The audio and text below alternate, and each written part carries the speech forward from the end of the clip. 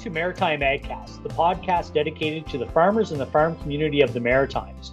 We will discuss all things related to the livestock industry with local, regional, and national guests, as well as keep you up to date with current markets and industry events. Today, we will be joined by Jennifer Ferguson, a registered dietitian, to discuss nutrition on the farm. Jennifer is a registered dietitian with a private practice in Truro, Nova Scotia. She loves everything about food, most of all eating it. She collects recipe books, and a perfect day is one spent creating in the kitchen to share with her family and friends.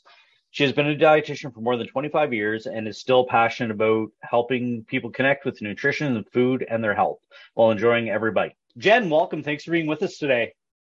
Good morning, Brad. Thanks for having me.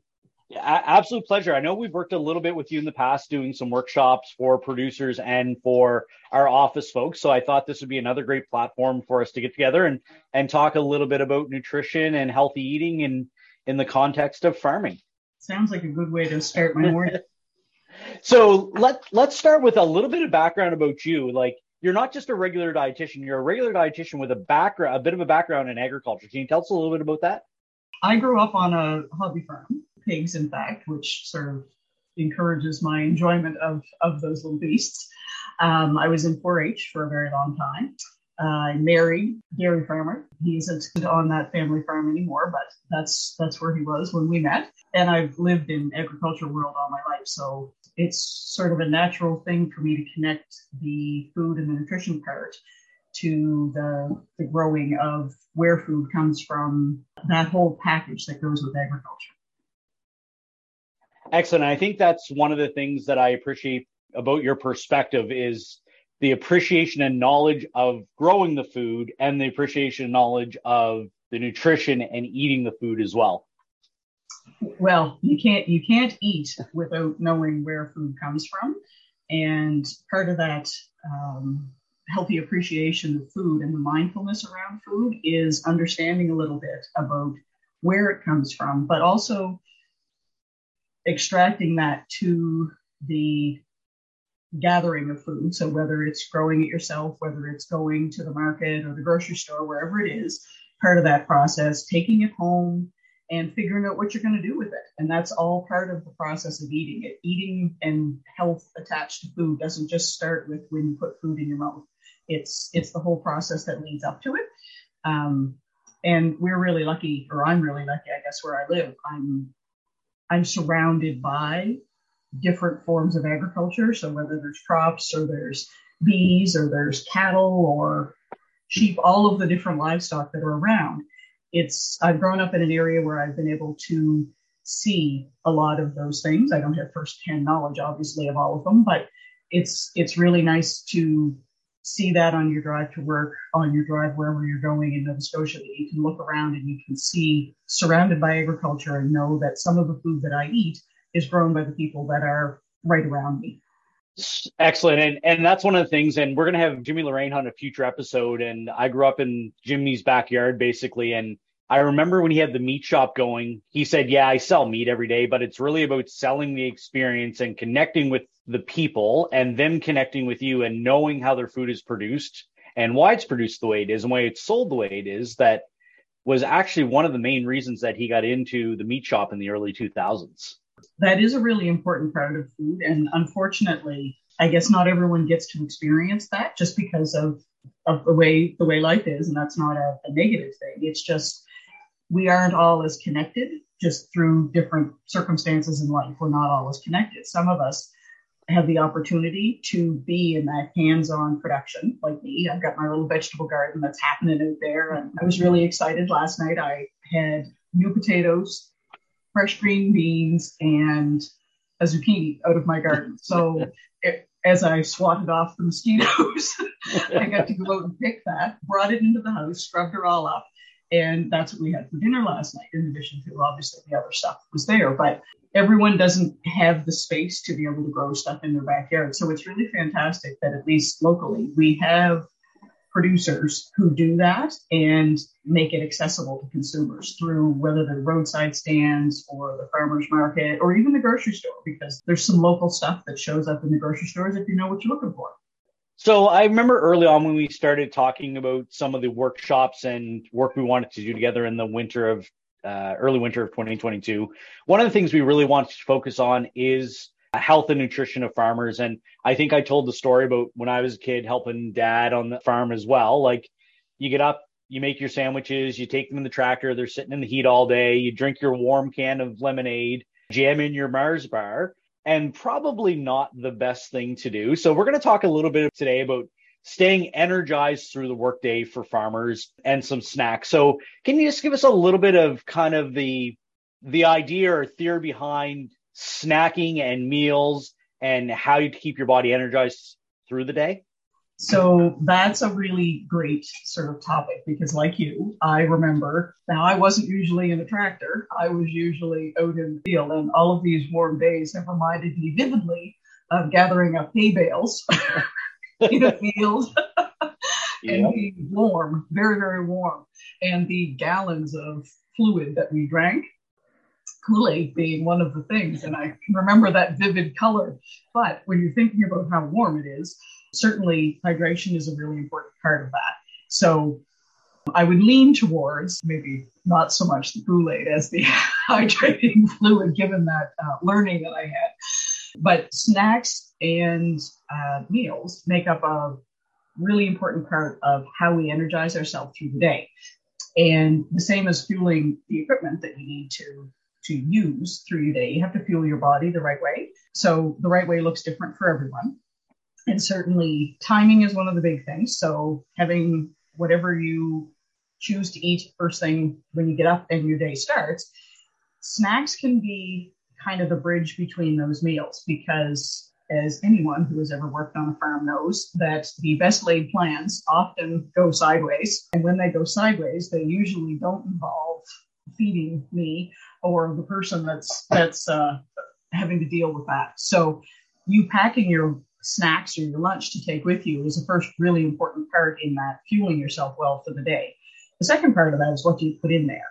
So an ideal energizing kind of thing is as simple as looking at that healthy plate that we get from Canada's Food Guide and thinking about including some vegetables and fruit, and or could be both, might just be one, some grain products. So whole grains are the one that we lean to because they provide longer lasting energy due to the fiber in them, and then a protein source in there. So it's really important to have all three parts of that as a meal, because that's what helps provide us with steady, long-lasting energy to get us between our meals.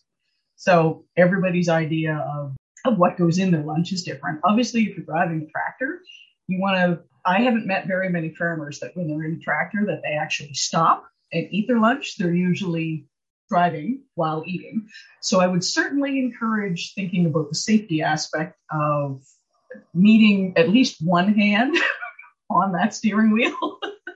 So sandwiches tend to be the thing that we're packing up to take with us, because those are very portable and they're easy to eat with one hand and still safely be able to do some other things. But I also remember the people who pack their lunches in like a little brown paper bag and they're sitting in a hot tractor cab, not feeling so great after maybe having eaten some of that. So thinking about food safety is really important when you're packing your lunch, and a bag that if you have a food that needs to be cold, pack either a frozen water bottle or like a freezer pack or something in there so that your lunch stays cold and prevents the opportunity for foodborne illness to present a problem. Yeah, I think that's the thing that kind of, other than just the sheer amounts of lemonade we drank, was, you get an egg salad sandwich or a flakes of ham sandwich or a roast beef sandwich with mayo on it and a cheese slice. And by the time you get it, it's all soggy and doesn't really taste right, but you're hungry enough that you're going to eat it anyway. That, I'll still remember that my entire life. So one of the things you talked about there, and we kind of try to weave this into a lot of episodes, is just the planning part of it. So if you plan for your day, either early in the morning or the day before, how does that make your meal planning or your snack planning that much easier, rather than getting up, the cows are out, you're already late for the day. Now I've got to think about lunch, or, now I skip lunch or don't have any snacks with me. What's the importance of planning either a couple of days out or maybe planning for the week? If this past week for us, other than one day, has been super sunny. I see balers going everywhere. And I bet you nobody did a weekly meal plan for the hayfield. So, like all of our things in life, when you have a plan, it often makes it easier to execute it. So, the thing about meal planning is that people sort of think about, oh, well, I have to eat. It's going to happen anyway. You go to the grocery store, you get your stuff. But the reality is, if you have a thought process earlier in the week, even as you said, the night before, because first thing in the morning, if you're running late, you've already got all these things of what's on your list of what has to get done. That can get shuffled to the bottom, and then all of a sudden there you are, and you're starving, and you can eat the tractor steering wheel, but you don't have anything with you. So certainly the first part of the planning is identifying that, okay, I'm going to pack some stuff to take with me. The second part is actually putting it on your grocery list so that when you go to the grocery store, you actually buy it, because availability is the number one reason that we eat something. If it's not there, we can't eat it. So making sure that it's there is the first part of that. The next piece of that is sort of doing the prep work to decide it's ready to go. So all I have to do is just pick it up when I'm running out the door, which is why I always encourage people to try, even though I know days are long and sometimes you're getting home really late and the very last thing you want to do is pack your lunch. Trying to do it the night before, or at least part of it the night before, means that in the morning when you're trying to get out the door, some of it's already done. So even if you don't have time to do the whole thing, you've at least got part of it. What that kind of can look like is deciding whether you want to purchase some sort of healthy convenience items or whether you want to do the work yourself at home. Sometimes you may decide to do that. Other times it might just be faster, more efficient, and means that it's available if you bought it, ready to go. Yeah, so that's a good segue into kind of my next thinking or pathway I want us to go down here. And the first thing before we get into convenience foods is thinking about not just your meal planning for your lunches, but your overall weekly meal plan and saying, okay, if we have a roast pork tonight, then, either tomorrow we're having roast pork sandwiches or tomorrow is hot pork sandwiches for dinner. And thinking about it not in the context of a single day, but over a couple of days as well. So that's the other really big benefit of planning meals and food in general, whether it's your weekly meal thing, whether it's the snacks, whether it's what you're going to pack in your lunch. Everybody is talking about the cost of food right now. And making sure you've got a meal plan is one of the ways that you can make your grocery budget go a little bit farther, which everybody wants to do that. But it also means that that whole process of what am I going to eat, when am I going to eat it, and making sure we're reducing food waste by using up what we already made. Those things are all part of that planning bit. And that's it's the nice added benefit of taking a few minutes to make that meal plan. So as you say, like if you roast a pork or you roast a chicken, although I'm not sure there's too many people turning their oven on this week, but maybe you bought like a roasted chicken from the grocery store, or maybe you did a slow roast on your barbecue or in your smoker or whatever, and you've got a bigger protein piece. Think about all the things that you can do with that. And maybe you're not even thinking about using it as a main meal. Maybe you're roasting a chicken or a piece of beef or pork, and your sole purpose is to have that as things to be able to put in your roast beef sandwich for a week, because you know your week is going to be kind of bonkers. Like the reality of, I think most people on a farm in the summertime, this is the busiest time of their year for most of them. So the reality is, I doubt very much there's very many people that would say that they have lots and lots of time to spend in the kitchen dealing with meals. So anytime they can make something that can be used in multiple ways is going to save them time, which is always a nice thing. Atlantic Stockyards Limited has been Atlantic Canada's major livestock market for over 60 years. The stockyards attract buyers regionally as well as extending into central Canada. Livestock auctions occur every Thursday with cattle, sheep, goats, hogs, rabbits, and poultry all featured. Additional information, such as previous market reports, feeder sale dates, and vaccination forms, can be found on atlanticstockyards.com. So one of the things that we've already done a bit of a workshop here in the office, and I think is one of the coolest things that I never really thought of before, is turning those leftovers into something better than a sandwich or a wrap. And the workshop we did here with you, I think, was incredible. Like, I forget it, we made some sort of spicy pork salad. But can you talk a little bit about, spicing up or making those leftovers turn into something healthy, nutritious, fulfilling, but not just a sandwich on a piece of oatmeal bread? Some people have this really negative association with leftovers. Me, I love leftovers because it means less work at mealtime. But that being said, not everyone likes to eat the exact same meal today as they do tomorrow. So I tend to get people to start thinking about a food plan or planovers. So if I'm grilling chicken breasts, can I grill 2 extra ones? And then the 2 extra ones, okay, yes, I could make it into a sandwich, and that's lovely.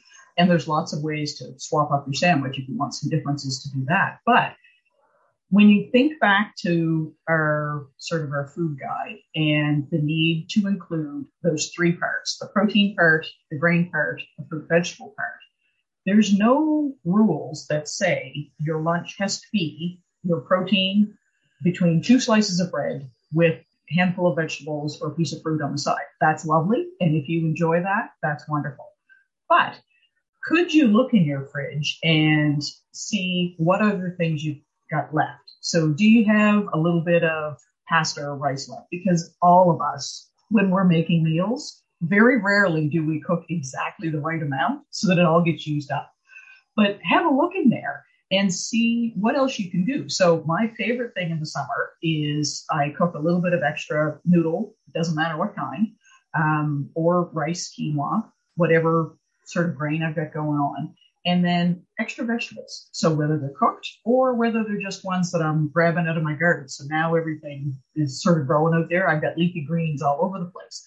So I heat up my grain thing, toss some of the leafy greens in there, and then pick a protein, whether it's canned beans or whether it's last night's leftover chicken, whatever it is, toss it all in a bowl and then drizzle a little bit of salad dressing on it.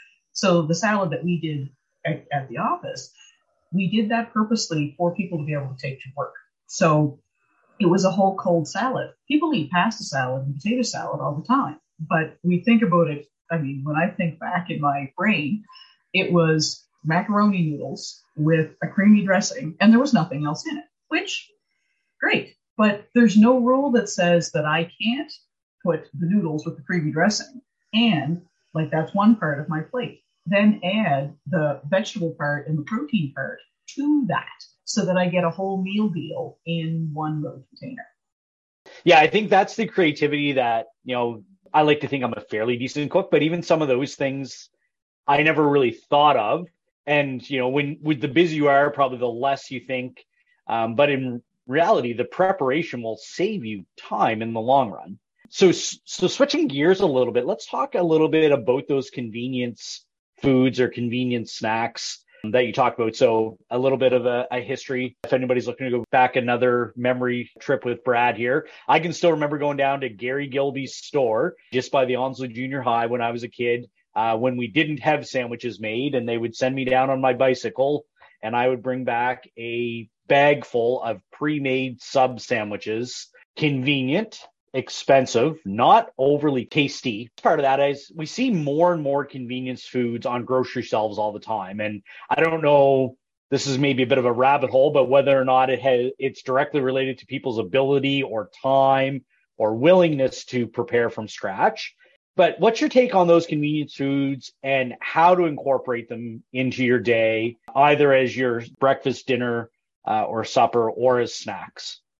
So that could be a really big rabbit hole. But one of the things that people often associate convenience with unhealthy, and that's not necessarily the case. I think the market in general has responded to people's time crunch and their desire to eat well, but also to be able to do things fairly quickly. And we're a society on the move, or on the move again. The last couple of years have shown us that things kind of have changed a little bit. But one of the things that is really interesting is the abundance of foods that make it easier and faster to get meals or snacks ready to go. and also are transportable, but also are fit in that category of foods that we think about as part of that healthy plate. So when you sort of walk around the grocery store, there's lots of them there. The big difference is price, and your time is a valuable thing. And sometimes we decide, I'm going to buy the bag of pre-cut vegetables or pre-cut whatever. Sometimes you're going to buy the bag of whole and cut it up yourself. Depending on the day you're having or the week you're having, might help guide that choice. Cost, obviously, is part of that, and everyone has a different barometer for where that's going to be. But when you go around the grocery store, there are a lot of foods that can help you make that quick lunch, even if it's like the time scramble in the morning. There are foods that you can have in your cupboard, in your fridge, and in your freezer that will help you pull together a meal fairly quickly. Now, it might not be the traditional sandwich with the apple, but that's okay. It could be a small can of tuna, a package of whole grain crackers with a piece of fruit. And there you go. But if those aren't in your kitchen already, it's harder to do that. I'm very guilty. And actually, Paula, my wife, and I were talking about this the other day about how when we first started dating, her main job in the kitchen was to shred cheese if we were having tacos, and how very quickly we just went to buying bag shredded cheese. Significantly more expensive, like probably 40% more expensive than buying a block of cheese, but it's convenient and we just hate grating cheese. Another one is sliced mushrooms. So I'm an economist, so I'm kind of cheap. And I can remember sliced mushrooms being 20 cents more a package than whole mushrooms. And I've always said to myself, I'm never going to buy sliced mushrooms. And now I don't buy whole mushrooms because for whatever reason, slicing them is, the 4 minutes it takes to slice mushrooms if we're making a stir fry isn't worth that 20 cents anymore. Right.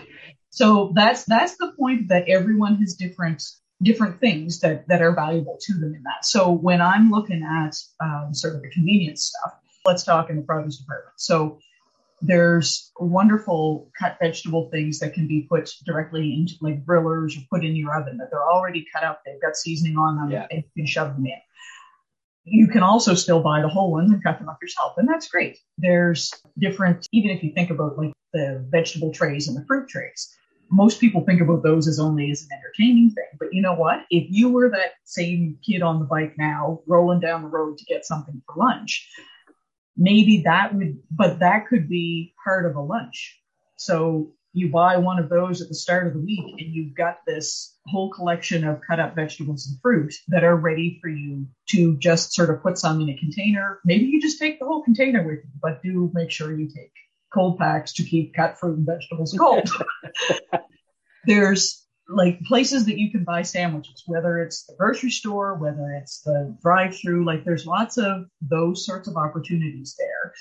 But even if you're thinking about your weekly shop, there are foods within the grocery store that are packable kind of things. We think about like mini pitas or whole grain tortillas. And then you go to different deli departments, you can get hummus, you can get tzatziki, you can get guacamole. So those are all kind of ready to use foods that you can purchase and have in your home, whether you buy the big package that you then package up in just the amount that you need for your lunch, or you choose to buy the individually packed ones. And again, that depends on what everybody's needs are. When you walk through the meat and the seafood department, there are foods there that are quick cooking items. A lot of them you can buy sort of small roasts that will cook in like 20 to 30 minutes, as opposed to the great big ones that are going to take a few hours and you need to heat your house up. Again, depends on what it is that you're looking for. If you keep strolling farther into the grocery department, there's canned beans, there's canned vegetables, there's small, like individual cans of tuna. Now, I don't recommend like the big can of tuna or salmon and the can opener in your, in your tractor, but there are now on the shelves, there are individual single packages. There's some lunch packages done up with crackers and tuna in them. The retail world has evolved to help us make some of those choices to make them a little bit easier, but we do need to put a plan in place to have them. So they have to get on your grocery list in order to get into your cupboard. Exactly. And I think that leads us very, very nicely into the next topic in budgeting, right? You've mentioned that, We're all really concerned right now with inflation, the way things are going, cost of food. Obviously, you pay for convenience no matter where you're at in the economic cycle, and the cost of buying a can of tuna and a box of crackers versus buying the little cloverleaf prepackaged meals. Can you talk a little bit about setting out not only the weekly meal plan, but setting out that budget and how to allocate to the meal planning and the snacks to make sure that you're maximizing that budget? So actually putting a number on it would be impossible for me because everybody's number is different and their kind of scale is different. But what I can say is meal planning, having a plan of what you want to eat this week and then translating that into a grocery list is going to save you money when you go into the grocery store. Because if you go into the grocery store without, or wherever you go to get your shopping done, if you go without a list and without a food plan for your week, you are more likely to overbuy stuff. You are also more likely to buy impulse things. Now, sometimes impulse things can be great because maybe you go in and there's a really terrific special on a food that you really like. Before you buy that, you've got to think, okay, in my food plan for this week, where is that going to fit? And is there something that I'm going to replace it with? So on my list, maybe I had, carrots on my list, and there's a terrific sale on broccoli. I like both of them, but here they are. If I buy that broccoli and it's a terrific sale, but I take it home, I put it in the fridge and I don't eat it, and then I find it a week later when it's kind of a funky color and it's all of this stuff, I haven't actually saved any money. I've actually wasted it because I've spent money on food and I haven't used it. So that's part of that whole business of having a food plan. It can save you money up front because when you go and buy your weekly shop, you're spending money on the things that you know that you need. The other side of that is we save money on reducing food waste. And that's a really big part of our household budget is sort of our grocery money. And if you look at some of the stats that are out there, we're spending upwards of $1,500 to $1,700. I think it depends on which sort of source you look at. But there's a lot of money being spent on food that is getting thrown either in the garbage or the compost.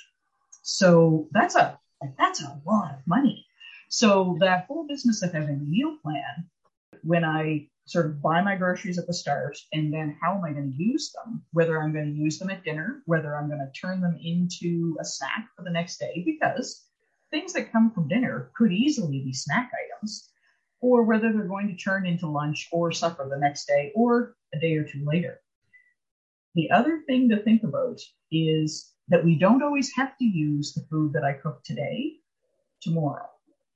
Maybe I make a big pot of chili, but you know what? It's really stinking hot tomorrow and I don't feel like eating chili. Then what I need to do is store it. I need to tuck it in the freezer, whether it's in a batch that I use for a meal or it's dividing it into smaller lunch kind of size portions. Stick it in the freezer and then pull it back out when I need it. Because then I've kind of put my food in suspension so that I'm not using it, because leaving a pot of chili in your fridge because it's too stinking hot to eat it the next day, you want to deal with it within 3 days. So that's the other part of that. Making a plan, that's part of your plan, is can I use whatever it is that I'm cooking within that 3-day window? And if I can't, what am I going to do with it? Am I going to put it in storage, so in my freezer, or am I going to use it somewhere? Yeah, I think that's one of the things that I particularly have taken more consideration of the last year or so, particularly as we've seen costs slightly increases. When you make soup, make sure that instead of just putting it in the fridge, say, well, we'll have it tomorrow, is we actually now say when it cools off, we just freeze it automatically. And if we want to have it tomorrow, we'll take it back into the freezer or something like that. So rather than it then sitting there for 2 days and going, well, geez, now we got to throw it in the composter. So that's a management shift we made in our house to make sure that we're not wasting those leftovers, especially things that we know we'll eat eventually. The next thing I'd like to talk about a little bit, and that's about food safety. So talk a little bit about, usually use those leftovers within 2 to 3 days. So I assume that's if you're leaving them in the fridge. But if you are storing something like a chili or freezing something like that, can you talk a little bit about how quickly we should be using those things up. And then I'd really like some really helpful hints on freezer management so things don't get lost in the back. If you have any helpful tips with that. Oh, geez. That's sort of like the thing of the freezer. So yeah, maybe we'll save that for another episode or a personal consultation, one of the two. There you go. So on average, leftovers should be used up within 2 to 3 days, 3 being sort of the outside maximum, and that is when it is held properly. So whatever you cooked, you need to cool it down, then it needs to go in your fridge. Now, you obviously do not want to put something that is smoking hot right into your fridge because you're going to warm the things up. A lot of that depends obviously on outside temperatures. When it's like 30 some odd degrees, the window of the sort of danger zone it shrinks. So you have to be pretty careful about that. So if you've got a big pot of soup or chili or whatever, one of the faster ways to cool it down is to divide it into smaller things. So exactly what you described, putting it in smaller containers to freeze it, will actually help cool it faster. And that actually is a really great thing to be able to do. So aside from that, the other part of putting stuff in the freezer is using the right kind of containers. So glass ones are not great things to go in a freezer because they can break. But we also want to be careful about like that whole plastic business. So reusable containers are really great. I've sort of channeled my inner grandmother. I remember laughing and kind of wondering about this because she would wash plastic bags and she'd have like this little clothesline above the sink of plastic bags. And as a kid, I was like, Graham, really? Like, what? Here I am. I buy like the series Ziploc bags, like the heavy duty ones, and I wash them. I reuse them, I dry them out, and I put them back in the freezer because you're absolutely right about the freezer sometimes becoming a zone of holy moly, what's in there? Freezer bags take up less space and you can suck the air out of them. They're flat, I find them easier to freeze and to store. Now, how long can stuff stay in the freezer really depends on what you're freezing it in. So the top of your fridge or the bottom of your fridge freezer is a little different than, say, a chest freezer because the temperature zones are different and how often things get opened are different. There's some really good information on Health Canada about how long different things last in the freezer. Food quality is one of the big things that happens because everybody has taken something out of the freezer that's been freezer burned. So it's really important to wrap things correctly, or put it in the right kind of container to reduce that chance of freezer burn, which negatively affects food quality more so than food safety usually. Not always, obviously. The other part of that food safety thing is thawing stuff correctly. So taking it out and leaving it on the counter all day is not a food safe way to thaw something. What about if you just leave it in the sink? We put ours in the sink all day. Well, if it's in the sink all day, it's not much different than being in the counter all day. There's a lot of ways that you can thaw stuff quickly in a food safe way. So you can use your microwave.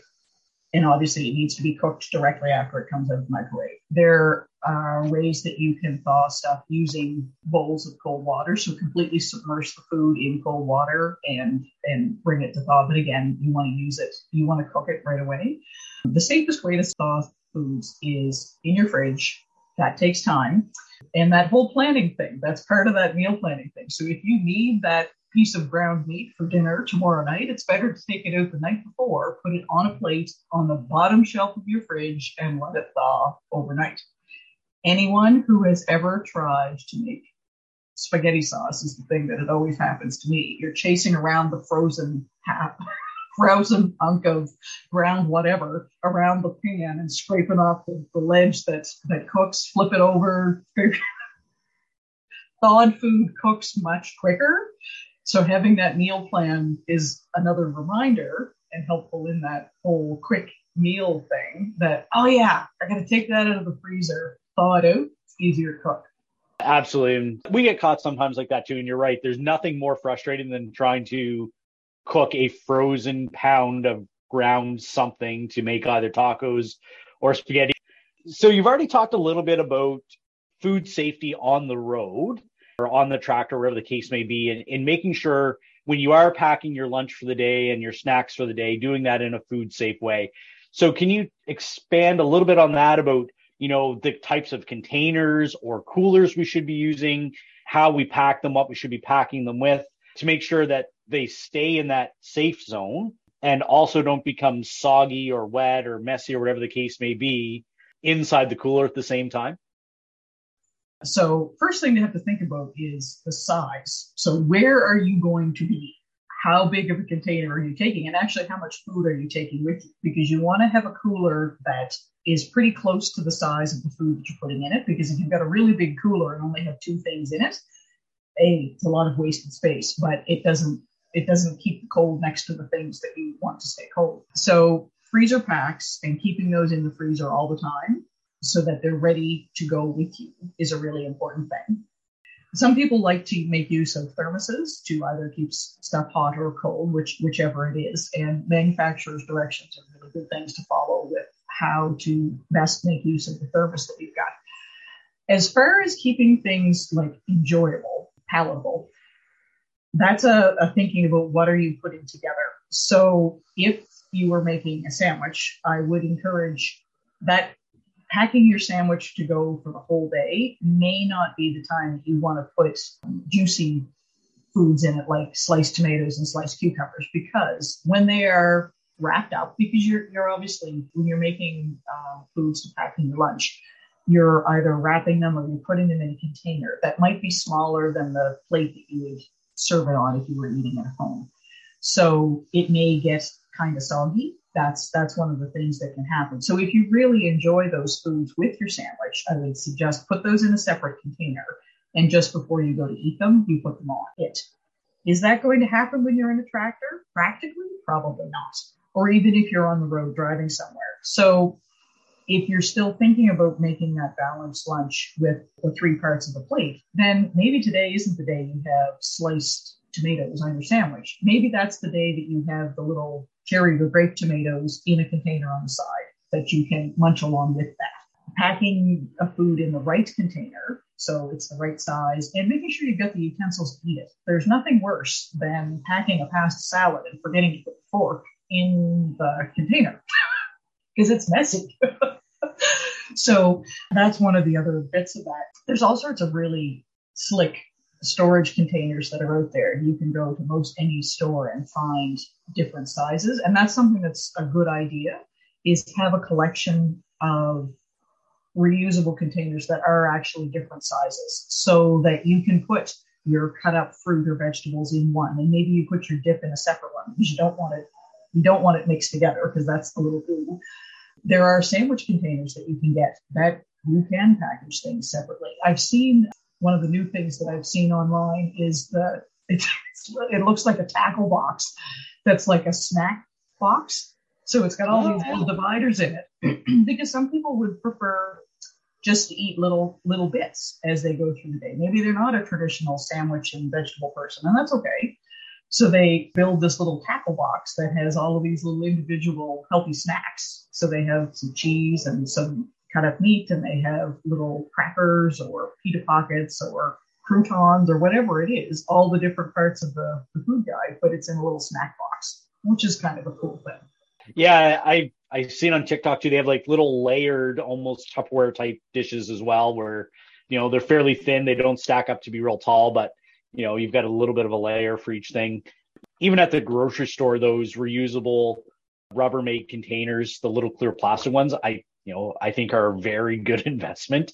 Let's talk a little bit specifically about energizing, nutritious quality snacks, right? So we've talked a lot about, maximizing those leftovers, making sure you have that meal for the next day. Can we talk a little bit about timing your snacks through the day to make sure that you're not kind of going through that peak and valley, as well as what some of those really good, nutritious snacks might be? So you hit on a couple of really important points there. So keeping our energy up is important to refuel regularly. So we look at kind of the window of between 4 and 6 hours. So if you had a meal that includes those 3 parts of the plate, that'll generally get you 4 to 6 hours. Again, depends on what you're doing and who you are. If you're having a really physically active day, you need to eat a little bit more often than that, but everyone's different. Snacks are a really good bridge between meals. So if you know that you're going to be 4, 5, 6 hours between meals, putting a snack in there is a really good thing. So where a meal, we'd like to have parts from the vegetables and fruit, protein, and whole grain sections. Snacks might just be 1 or 2 of those sections. And that energizing part is making sure you've got something that has some whole grain in it. So crackers or a muffin or maybe a half a sandwich. And then with either some protein or some of those vegetables and fruit. So crackers and cheese are really portable, easy to deal with type of snack because you can cut up the cheese, as you said, like grate the cheese the night before, but you can cut up your cheese and put it in a container and you've got some for the week because it'll store for a couple of days. Or nuts, seeds, they're really portable foods. One of my favorite energizing snacks that I make kind of jars of because it's shelf stable, so it's non-perishable, it's good at room temperature, you don't have to worry about the food safety part, is dry cereal with dry fruit and some nuts and seeds in it. So I can make a bin of that, shake it all together, and it changes depending on what I happen to have at home. And then I can scoop that into a container, put the lid on it, and I can throw that in my bag. And I don't have to worry about it going kind of wonky if it's hot.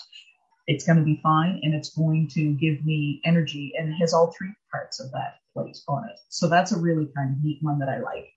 Given that we're in Nova Scotia and we've got right now in the peak of all of this terrific produce that's available, things like cherry tomatoes, snap peas, yellow or green beans with like a tzatziki dip or guacamole or even hummus. Those are really great, easy to eat foods. Now, those ones are perishable. They do have to have that food safety part. But there's like canned fruit. You can get individual cans of fruit. You can get the fruit purees that are great as a fruit or vegetable kind of option. Yogurt is another good sort of protein snack that gives you protein and carbohydrates, so it provides some energy there. There's lots of possibilities out there, and sometimes a snack might just be a small amount of your lunch. So maybe my favorite lunch to pack anywhere I go is peanut butter and jelly because it's a really good thing that I wasn't allergic to peanuts because I lived on peanut butter and jelly sandwiches and they're still my favorite. So even half a sandwich is like that might be the snack that you have. And that might be the reality of your day, given how busy you are. You might pack a bunch of things for your lunch, for your snack, and you don't eat them in any particular order, but you eat them when you have the availability. And when your stomach is going, hello, it's grumbling, I'm a little bit hungry, or it's been 4 or 5 hours since you last ate something. So that's always a good indicator. Think about how long it was since I last ate and how long is it going to be until my next meal happens. And if that window is really long, having some foods with you is a good idea.